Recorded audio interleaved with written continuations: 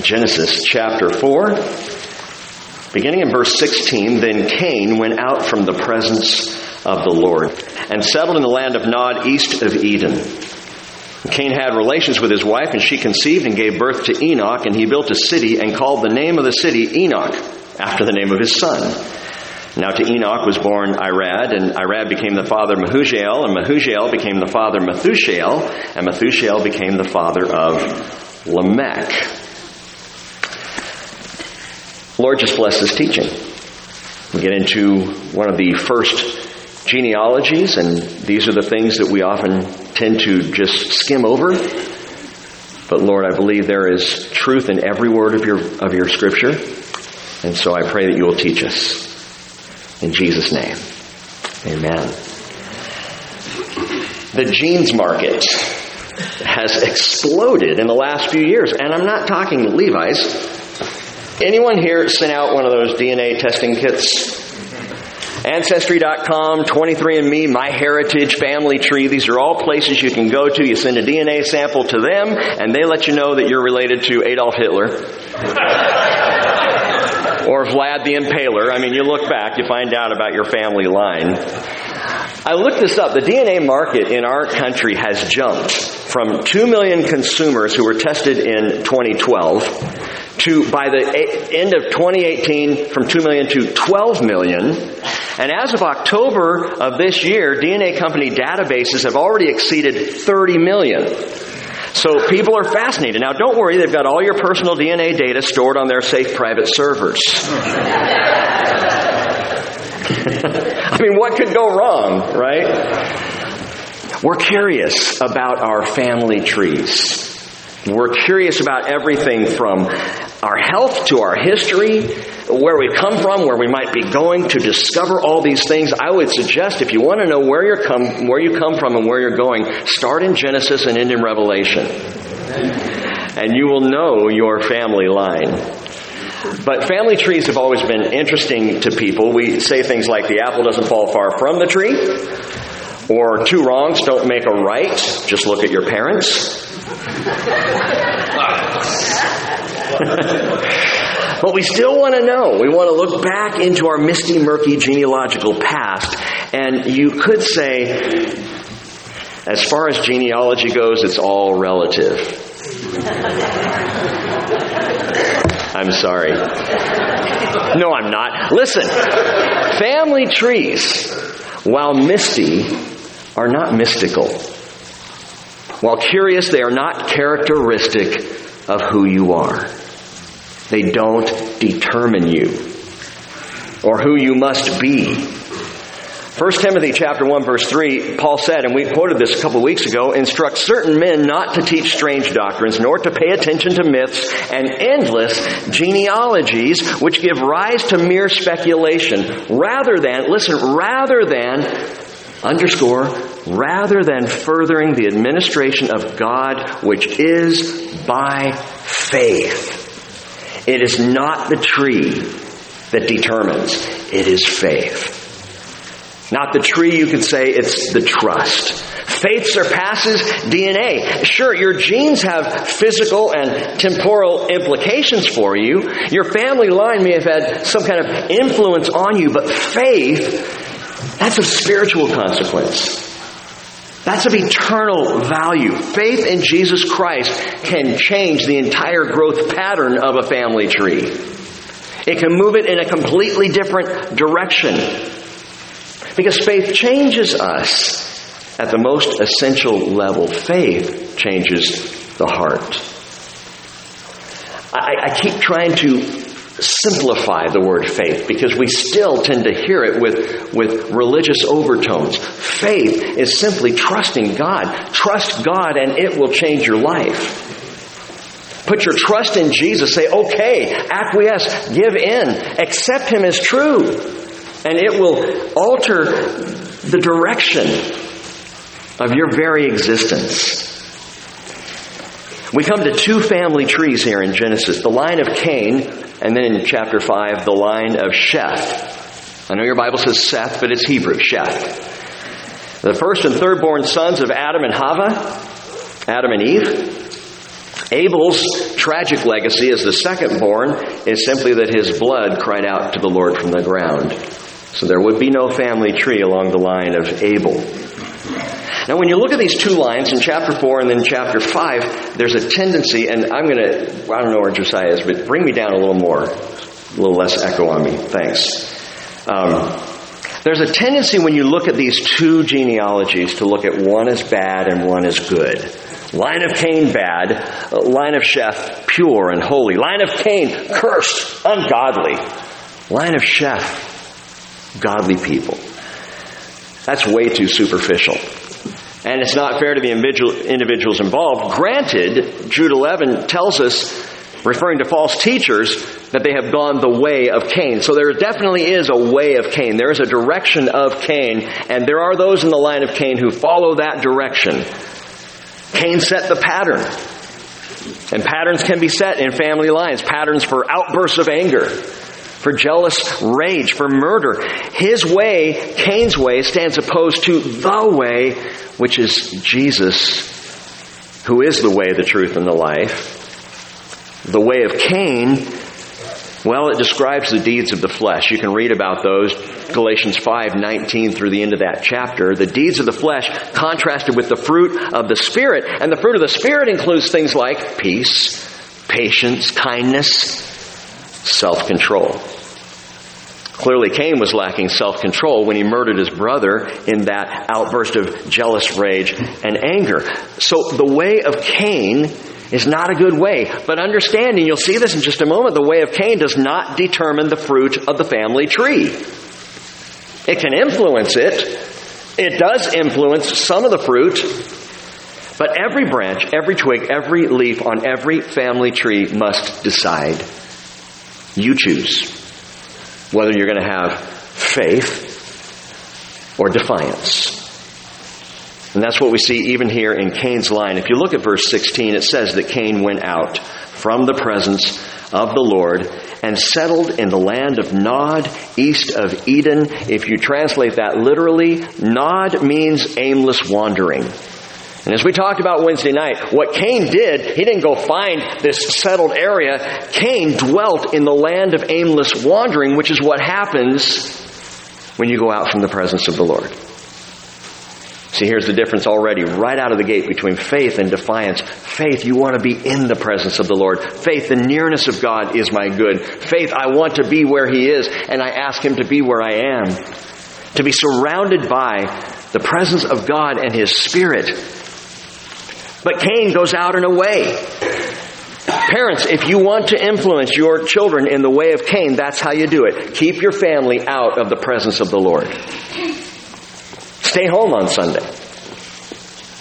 Have other priorities. Focus on different things at home. We'll do the church thing for an hour or two a week, but then we've got our real life. Life lived outside of the presence of the Lord is the way of Cain. And its end is the same. Keep your family out of the presence if you want to follow that way. But we encourage the opposite. We're encouraging and looking for generations of faith. And to find generations of faith along a family line, we must invite the presence of the Lord into the family, into the house, into the day to day. Always saying, Lord, in your presence I will be. His presence in our lives, in our marriages, in our families, in our friendships, in our sibling relationships. His presence. Now I'll give you a quick 3-word outline that we'll follow through as we study this morning. And the first word is invitation. Invitation. Second word is ignorance. And the third word is influence. So by those 3 words, we'll take a look at this. Invitation, ignorance, and influence. Invitation, invite the presence of the Lord. Seek His presence. Moses understood this to be of profound value. The Lord said, my presence shall go with you, Exodus 33:14, and I will give you rest.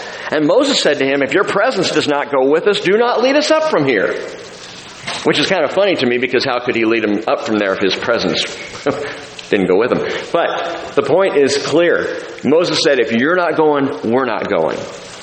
If you're staying, we're staying. Wherever you are, that's where we want to be. Inviting the presence of the Lord.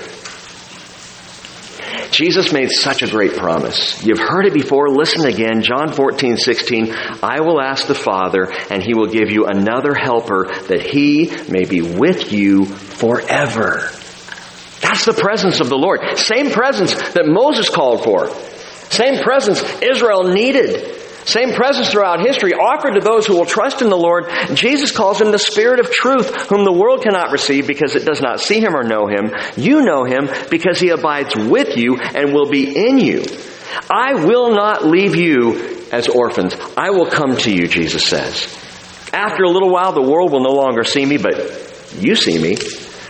Because I live, you will live also. In that day, you will know that I am in my Father. And listen, you in me and I in you, the presence of the Lord. He's with you. He's with me. If there's anything Cheryl and I have talked about all week long that has sustained us and strengthened us, it's that very truth. The presence of the Lord. He's with you. He's in you. He's with me. He's in me. Now, understand by faith. The world does not have the presence of the Lord. The world does not experience God's nearness. Only by faith in Jesus Christ do you receive that glorious gift that He may be with you forever. And I still wonder if we comprehend what that really means to have the presence of the Lord in our lives. Do we really gather the significance? Paul says in Colossians 1:26, the mystery which has been hidden from past ages and generations, but now has been manifested to His saints, to whom God willed to make known what is the riches of the glory of this mystery among the Gentiles, which is Christ in you, the hope of glory. Here's the point. Christ in you isn't just for you. The presence of the Lord. Even as Cain goes out from the presence of the Lord, the presence of the Lord in my life isn't just about me. It's not just about my peace. It's not just about my comfort in hard times. Christ in you reveals the mystery and the hope of glory to all the world around us. Christ in me is for them. Christ in me is for my community. It is for my family. His presence is for those who I come into contact with. From DNA to living room to marketplace, Christ in me is the hope of the world. Cain, for his part, did not give his family a good start. He went out from the presence of the Lord. If you look back in verse 14, when he's whining about the curse that has come upon him for murdering his brother, he says, behold, you've driven me this day from the face of the ground, and from your face I will be hidden. But the literal translation is there is, from your face I will hide. It's a defiant statement. From your face I will hide. He's not saying it woefully, from your face I'll be hidden. He's saying spitefully, from your face I will hide. And then it's immediately followed by Cain goes out from the presence of the Lord. How interesting. There are those who, like Adam and Eve, hide in shame over their sin. And then there are those like Cain who hid from the presence of the Lord in defiant ignorance. Second word, ignorance. Invitation, invite the presence of the Lord. Ignorance, as in ignoring the presence of the Lord. Or again in verse 16, going out from the presence of the Lord. Well, in verse 17, we see some of the result of this ignorance. Cain had relations with his wife, and she conceived and gave birth to Enoch, and he built a city and called the name of the city Enoch after the name of his son. Where did Cain's wife come from? Everybody wants to know. A sister, perhaps. A niece, a grandniece. Sounds gross, but this is 2019. Genesis 5:4 actually tells us that Adam lived 930 years and he died. Before that, Seth had, wait a minute. The days of Adam after he became father of Seth were 800 years, and he had other sons and daughters. That's where I was going. He had other sons and daughters. We know Adam and Eve were the first man, first woman. We know Cain, Abel, the first two sons. Seth was the third. But in that, we don't know when the daughters came along. We don't know how long it was before Cain goes out from the presence of the Lord. We don't know what had happened at that point. There are a lot of unknowns that God, it's not important. People want to jump on these things and say, oh, well, see, here's a problem. Who did he marry? Where'd she come from? Well, she was there. I don't know where she came from. I don't know where my own wife came from. She was just there one day. And I said, hey. So he met her. There were no time constraints. People lived a long time. Early on in the bloodline of humanity, the Lord did not put restrictions on interfamilial marriage. Brothers and sisters did marry. Cousins did marry. They had to. It's how the world began, and it was prior to the bloodline becoming, well, truly corrupted. So it would be later on with Moses and Torah law that the restrictions on marrying were set into place, and you didn't marry a sister or a brother. You'd end up with a third eye or the sty the size of Kilimanjaro. So, Cheryl's not my sister. Let me just clarify that one. Well, Cain married, and he had a son named Enoch. Enoch means dedicated. This is not, by the way, the same Enoch as we'll meet in chapter 5, the prophet Enoch, who is an amazing, interesting man of great faith. A man so pleasing to the Lord, he just went home with Jesus one day. Didn't die. Oh, I'm getting ahead of myself. That's Wednesday night. Great conversation. We'll have that Wednesday. But Enoch, interestingly, his name comes from the same root word as a Jewish holiday, which is called the Feast of Dedication, Hanukkah. So Hanukkah is same root as Enoch. And Enoch got a city dedicated to him. Some think, well, perhaps that's where the name Enoch comes from, is because the name Enoch is dedicated, and Cain built a city, so he dedicated the city, naming his son dedication for the city, and kind of a nod to himself. Cain built this city in defiance. Cain went out and built a city. No, the curse was you are to be a wanderer and a nomad, Cain. What's he go do? Builds a city. Tries to develop a settlement. What's interesting to me is when you read that, he built a city. I may have to move here on the stage. It's that time of year. He built a city, verse 17. Technically, literally, he was building a city. And the implication is he began to build a city but never finished. That because he was a wanderer and a vagrant and a vagabond, that he walked off the job site. That he did not finish, and perhaps Enoch finished the building of that city. But either way, Cain was doing something in defiance of God, having left the presence of God and inviting into his family ignorance of the presence of God, creating a mess within his own family line. Listen to the difference of faith. Colossians chapter 2, verse 6, therefore, as you have received Christ Jesus the Lord, so walk in him, having been firmly rooted, and now being built up in him and established in your faith. It's not about the establishment of cities. It's about the establishment of your faith. It's about rootedness in Jesus Christ, not in this world. And not even in my family line. Hey, I love my family, but my roots go deeper. My roots go into the faith of Jesus. Paul writes, just as you were instructed, overflowing with gratitude. Invite the presence of the Lord and be rooted, be built up, be established. Ignore the presence of the Lord and wander aimlessly, rootlessly, disconnectedly. Those are the options. Paul said in Ephesians 4:14, we're no longer to be children tossed here and there by waves and carried about by every wind of doctrine, by the trickery of men, by craftiness and deceitful scheming, but speaking the truth in love, we are to grow up in all aspects into him who is the head, even Christ. Imagine that family tree. Growing together in that line, strengthened and rooted in truth and eternal things.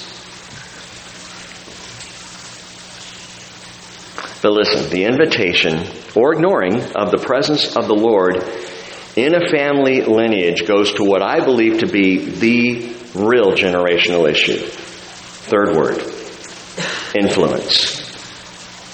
Influence. Question is, what's it going to be? For every person of every family, It is either going to be the influence of faith, or it's going to be the influence of defiance. Faith or defiance. What is your influence? Look at verse 18. Now to Enoch was born Arad, and Arad became the father of Mehujael, and Mehujael became the father of Methushael, and Methushael became the father of Lamech. Lamech took for himself 2 wives. The name of one was Ada, the other was Zillah. Ada gave birth to Jabal, and he was the father of those who dwell in tents and have livestock. His brother's name was Jubal. He was the father of all those who play the lyre and pipe. As for Zillah, she also gave birth to Tubal-Cain, the forger of all implements of bronze and iron, and the sister of Tubal-Cain was Naamah. Enoch fathered Irad. Irad's name means city man. Enoch was the dedicated one, and he was dedicated a city, and so now his son is a city dweller. City guy. Irad. It comes from the root word ir, which means city. So you've got Irad the builder in this list. You've got Jabal the rancher, Jubal the luthier, Tubal-Cain the metallurgist. And finally you've got Naamah, which just means loveliness, the sister. And honestly, none of the names or occupations listed here are bad things. Now, I have heard sermons where pastors have tried to say, whoa, look at this. He's a rancher. He's into lots of money. Or he's a metallurgist. What do you make out of metal? Weapons. And trying to find the negative because we're looking at the line of Cain, so there's got to be negative, right? Derek Kidner says a biased account would have ascribed nothing good to Cain. The truth is always more complex. God was to make much use of the Cainite techniques for his people. The Bible nowhere teaches that the godly should have all the gifts. Remember that. There are gifted, remarkable, amazing people who have brought marvelous things into this world who are not believers. So just because a family line is filled with unbelievers doesn't mean it's all bad or that they have nothing good to offer. Think about it this way. Abraham, like Jabal, was a tent dweller and a rancher. So he followed that same pattern. He was a nomad, but he was a nomad who followed the Lord. Then you've got a man named Bezalel, who was a lot like Tubal-Cain. Tubal-Cain is this metallurgist, this forger of metal things. And Bezalel, Exodus 31 verse 3, says he was filled with the Spirit of God and wisdom and understanding and knowledge and all kinds of craftsmanship to make artistic designs for work in gold, silver, and in bronze. So same kind of occupation here. Jubal was the one who was the kind of first luthier, making guitars, making lyres, making pipes, and he was a musician. So was David. And David came along and all of his musical talent was to praise the Lord. It's not the occupation, it's what you do with it. It's where you go with it. And the Lord has a way of redeeming skills, or better yet, people. See, what God does is he redeems for his good purposes. And even within the line of Cain, again, these are not bad things, though Cain started out as a bad guy, and we'll meet another bad guy in a minute here.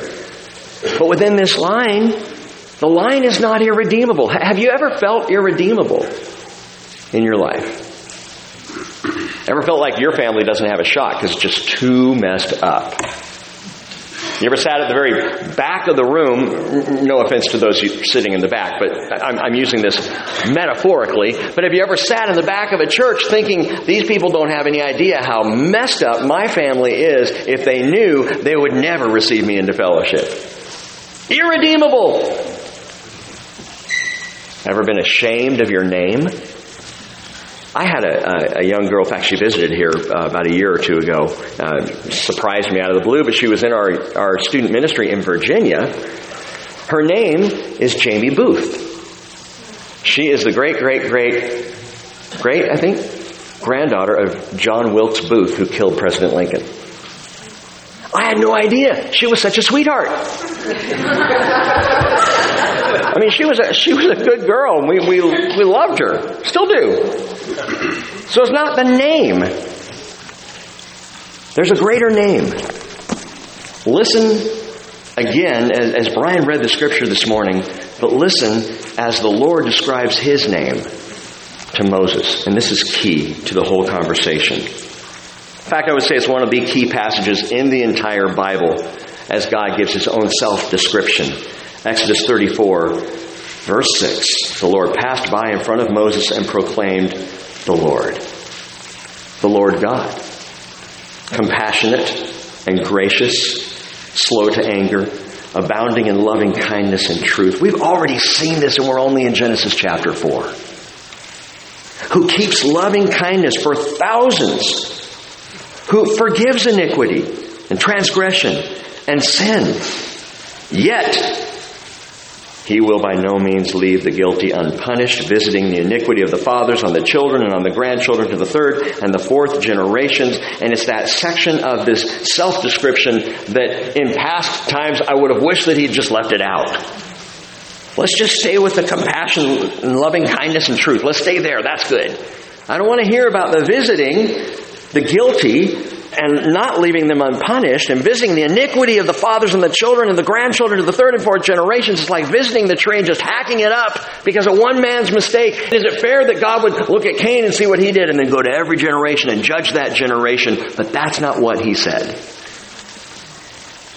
He doesn't go generation after generation to cast judgment because of the sins of the father. In fact, the Bible is very clear. Ezekiel chapter 18, just listen to this. The word of the Lord came to me saying, what do you mean by using this proverb concerning the land of Israel, saying, the fathers eat the sour grapes, but the children's teeth are set on edge? As I live, declares the Lord God, you are surely not going to use this proverb in Israel anymore. Behold, all souls are mine. The soul of the Father, as well as the soul of the Son, is mine. The soul who sins will die. Down in verse 20.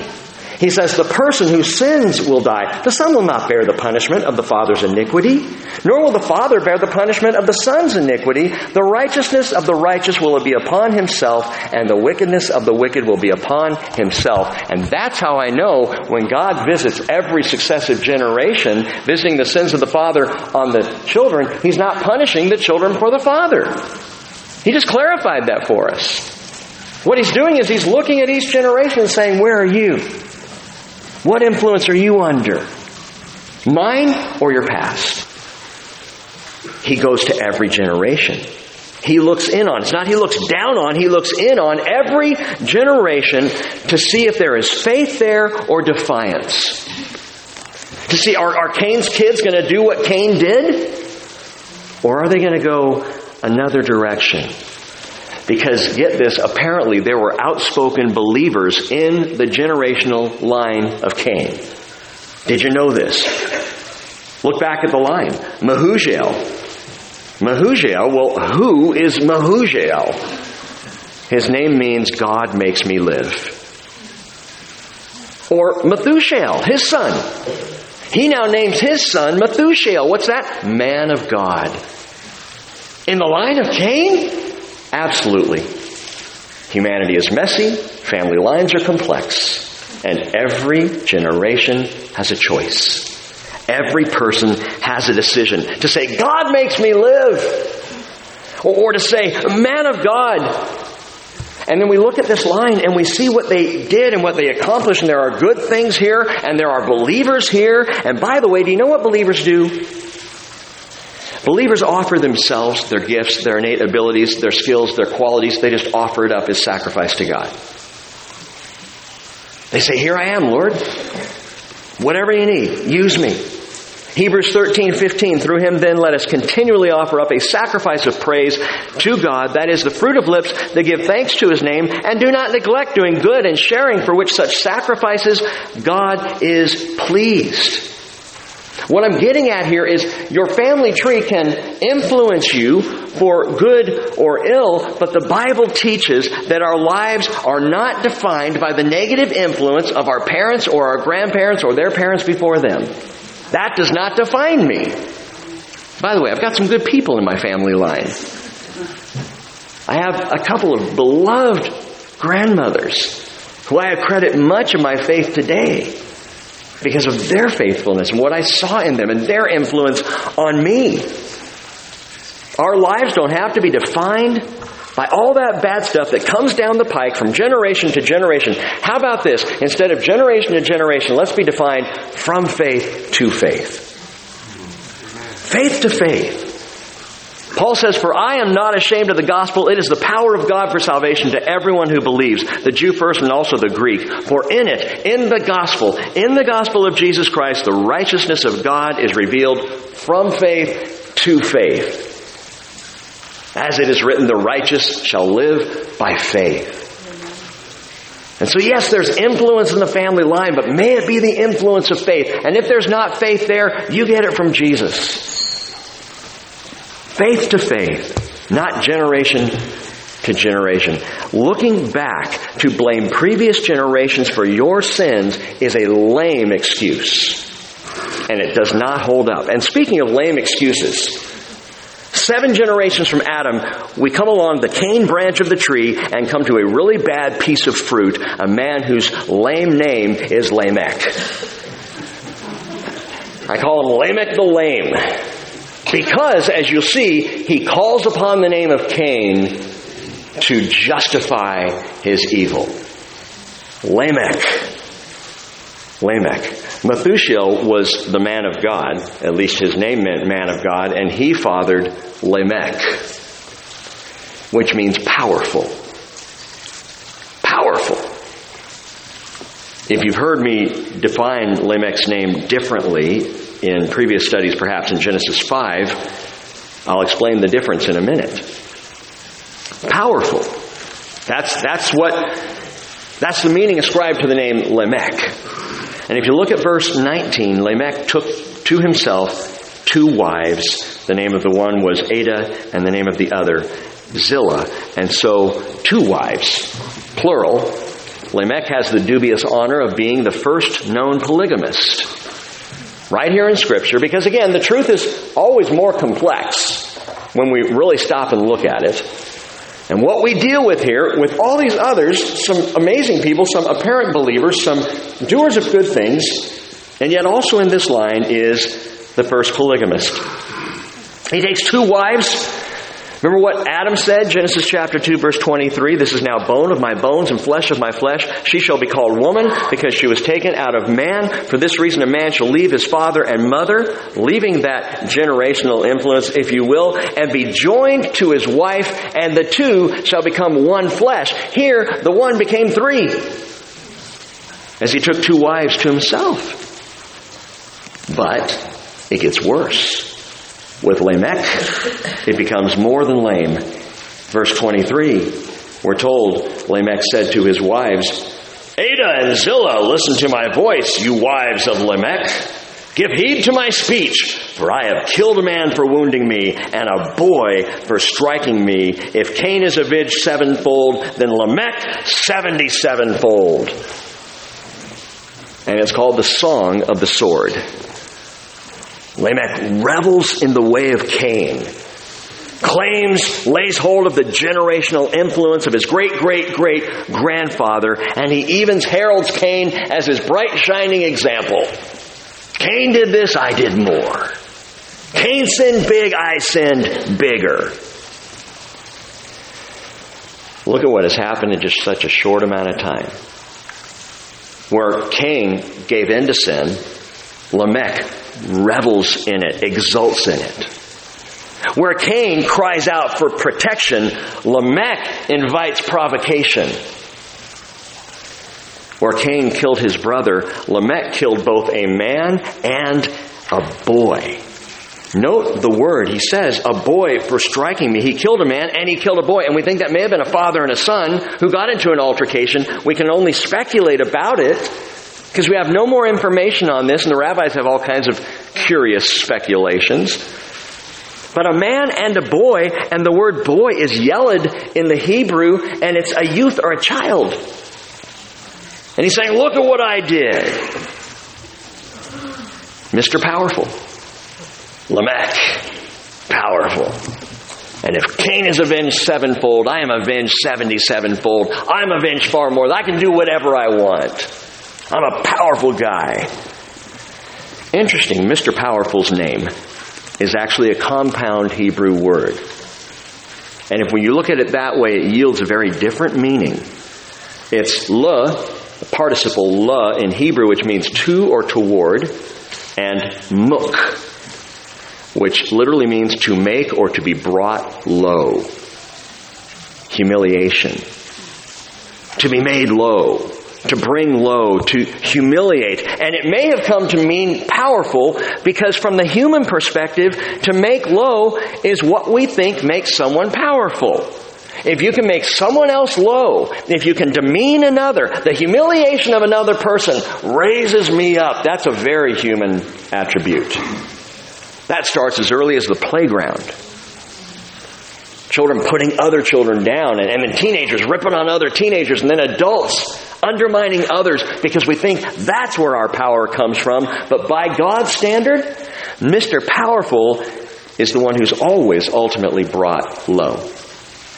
He's the one who ends up in despair. That's why if you've heard Lamech's name translated despairing, it can mean that. To be made to be brought low. To be made humiliated. Powerful, the human perspective. To be brought low, that's the divine perspective. Isaiah 2:12, for the Lord of hosts will have a day of reckoning against everyone who is proud and lofty, and against everyone who is lifted up, that he may be abased or brought low.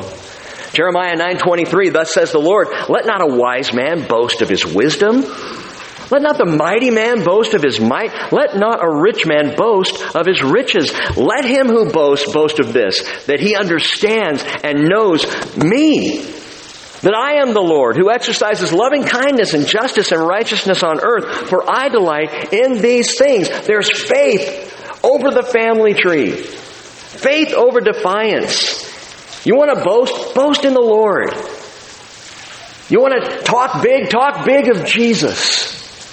And let Him be the focal point of all that is, confident in your life. You want to stand strong in the world? Stand strong in Jesus Christ, who said, Matthew 23:12, whoever exalts himself shall be humbled, and whoever humbles himself shall be exalted. But along the way of Cain, it's just been downhill. Generation to generation, humanity brought low by humanity. We have this Lamech, who is the example of where things have gone. Even though there are some along the line that seem to have embraced faith, you end with Lamech, and it's an ugly ending. By the way, did you catch what he declared? Verse 24 again, if Cain is avenged sevenfold, then Lamech 77-fold. Or literally, if Cain is avenged 7 times, then Lamech is avenged 70 times 7. Well, that's familiar, isn't it? Why don't you turn in your Bibles over to Matthew chapter 18. Matthew chapter 18. And I really wonder this. I wonder if Jesus had Lamech in mind when Peter asked him the question. Matthew chapter 18, verse 21, tells us that Peter came and said to him, Lord, how often shall my brother sin against me and I forgive him? Up to 7 times? Now it's completely relevant because apparently in this altercation between Lamech and the man and the boy, someone sinned against someone.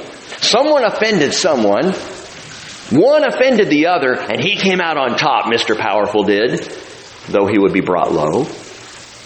He stood strong, declaring, Cain avenged 7 times. Lamech, you can almost hear him pounding his chest. Avenged 70 times 7. And Peter says, how often should I forgive? Up to 7 times? Because that's a lot. And long about 3 or 4, I'm done. Peter's like, 7 times, Lord?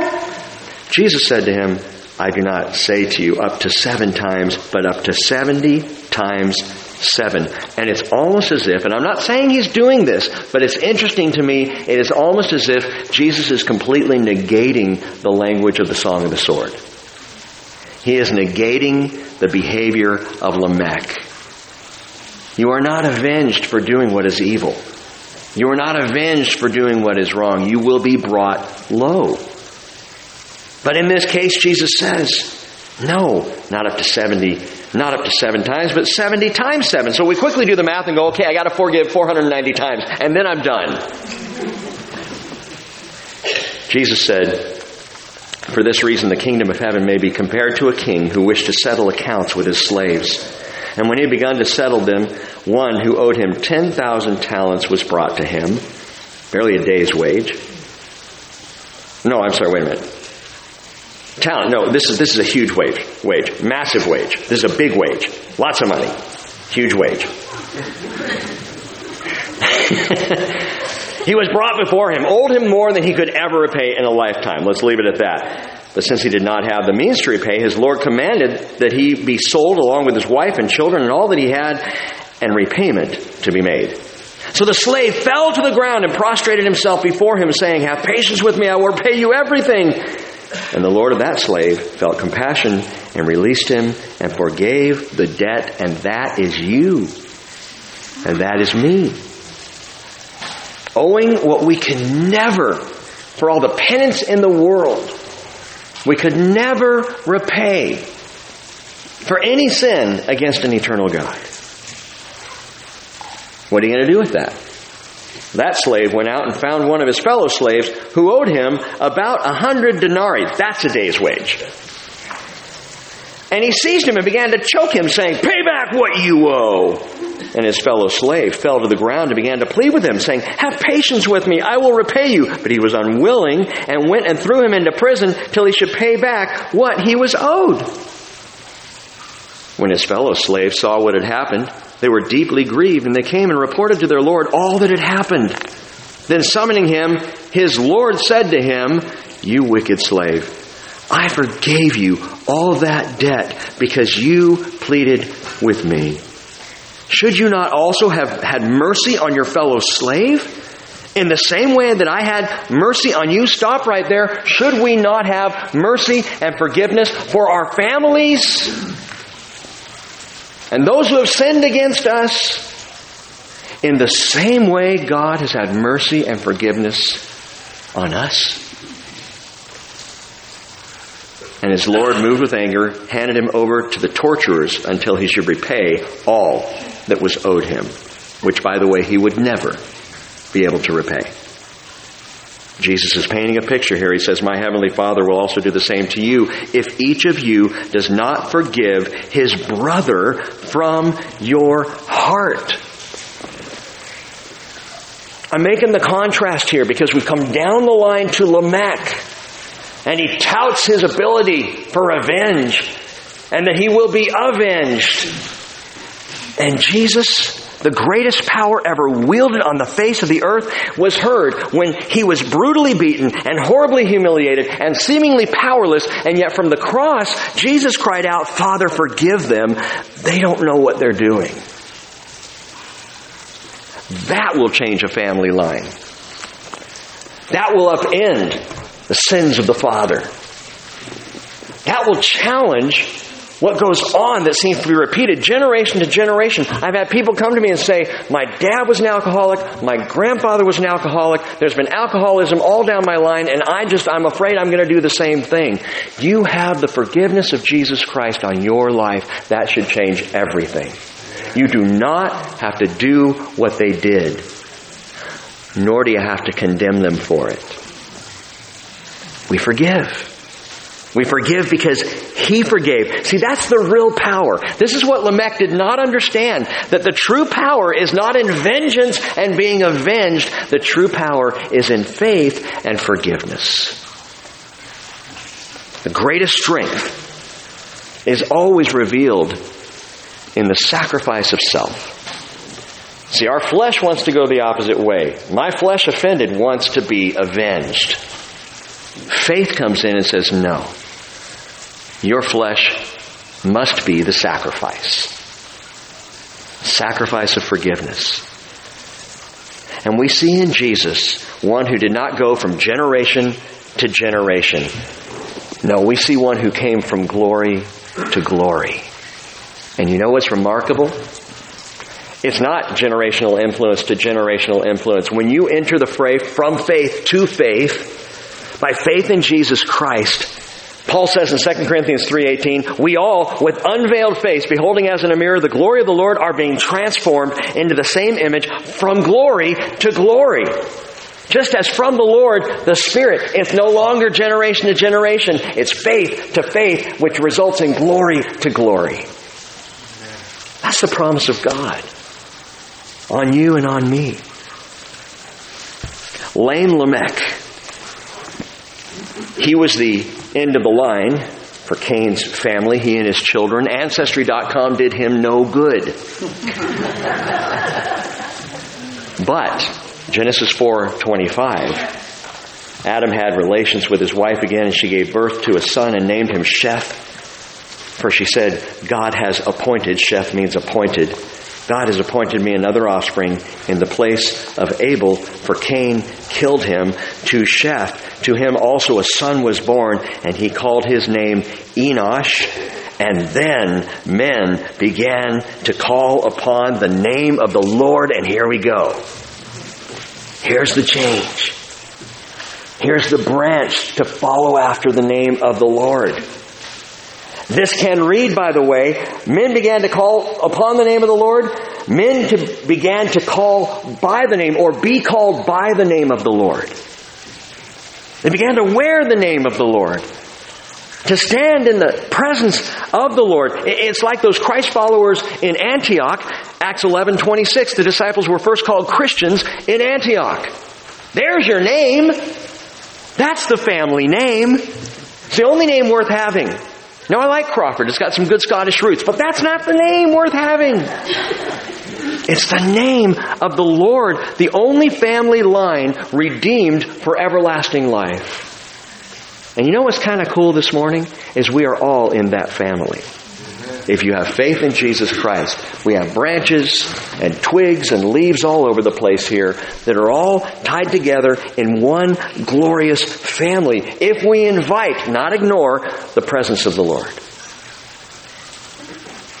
And if we invite the presence of the Lord, that means we also invite His influence over our lives. Sometimes people invite the presence of the Lord and ignore His influence.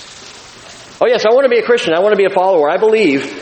But when it comes to real life change, but don't tell me what to do. I'll follow you, Lord, unless it, gets in the way of my defiance. Faith says where I want to go, when it's different than the way the Lord calls me to go, I'm going to become under His influence. I'm going to follow His line. That's how we go from faith to faith and glory to glory. We learn to live for His name. His name, not yours, not mine. His name's sake. Psalm 79 verse 9, Asaph wrote, help us, O God of our salvation, for the glory of your name. And deliver us and forgive us our sins for your name's sake. It's one of the most important things as followers of Jesus you can do is live for His sake. Live for His glory. Let your life be about what matters to Him. Not just what matters, but what honors Him. What glorifies Him. What points to Him. For your name's sake. For the sake of your glory. Because without Him, my name means nothing. How's your family tree? Stately or shameful? Noteworthy or gnarled? Is your tree standing tall or is it fallen down? You know what? It doesn't matter. It doesn't matter. Live for the glory of His name. By faith, forgiven for His name's sake. And by the way, there is a tree that stands forever. Beyond every family tree since Adam, and Jesus referred to it. You might recall this, Revelation 2:7. To him who overcomes, I will grant to eat of the tree of life, which is in the paradise of God. Father, that's the tree I want to eat from. But more than the tree of life, to be in your family tree. To be grafted in. to the likes of an Abraham, an Isaac, a Jacob, a David, to be among those who call upon the name of the Lord to be saved. To live, Father, as one of those who is called by the name of Jesus Christ. Lord, I am proud to be called Christian. I am confident in the name. And no amount of negative influence in the world can shake that confidence in Jesus.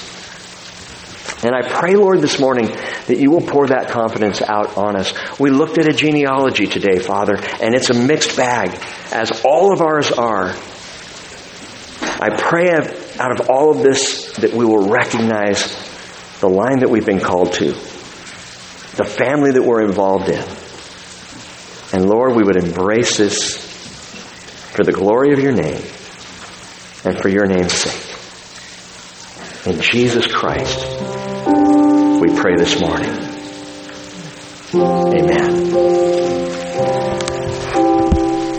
Wherever you are in your family, whatever your issues have been, whatever dysfunction has been there or perhaps is there right now, I invite you this morning to call on the name of the Lord and be saved. If you've never done that, do it for the first time today. If you've done that and you're feeling shaken, your confidence rattled, come and trust in the Lord.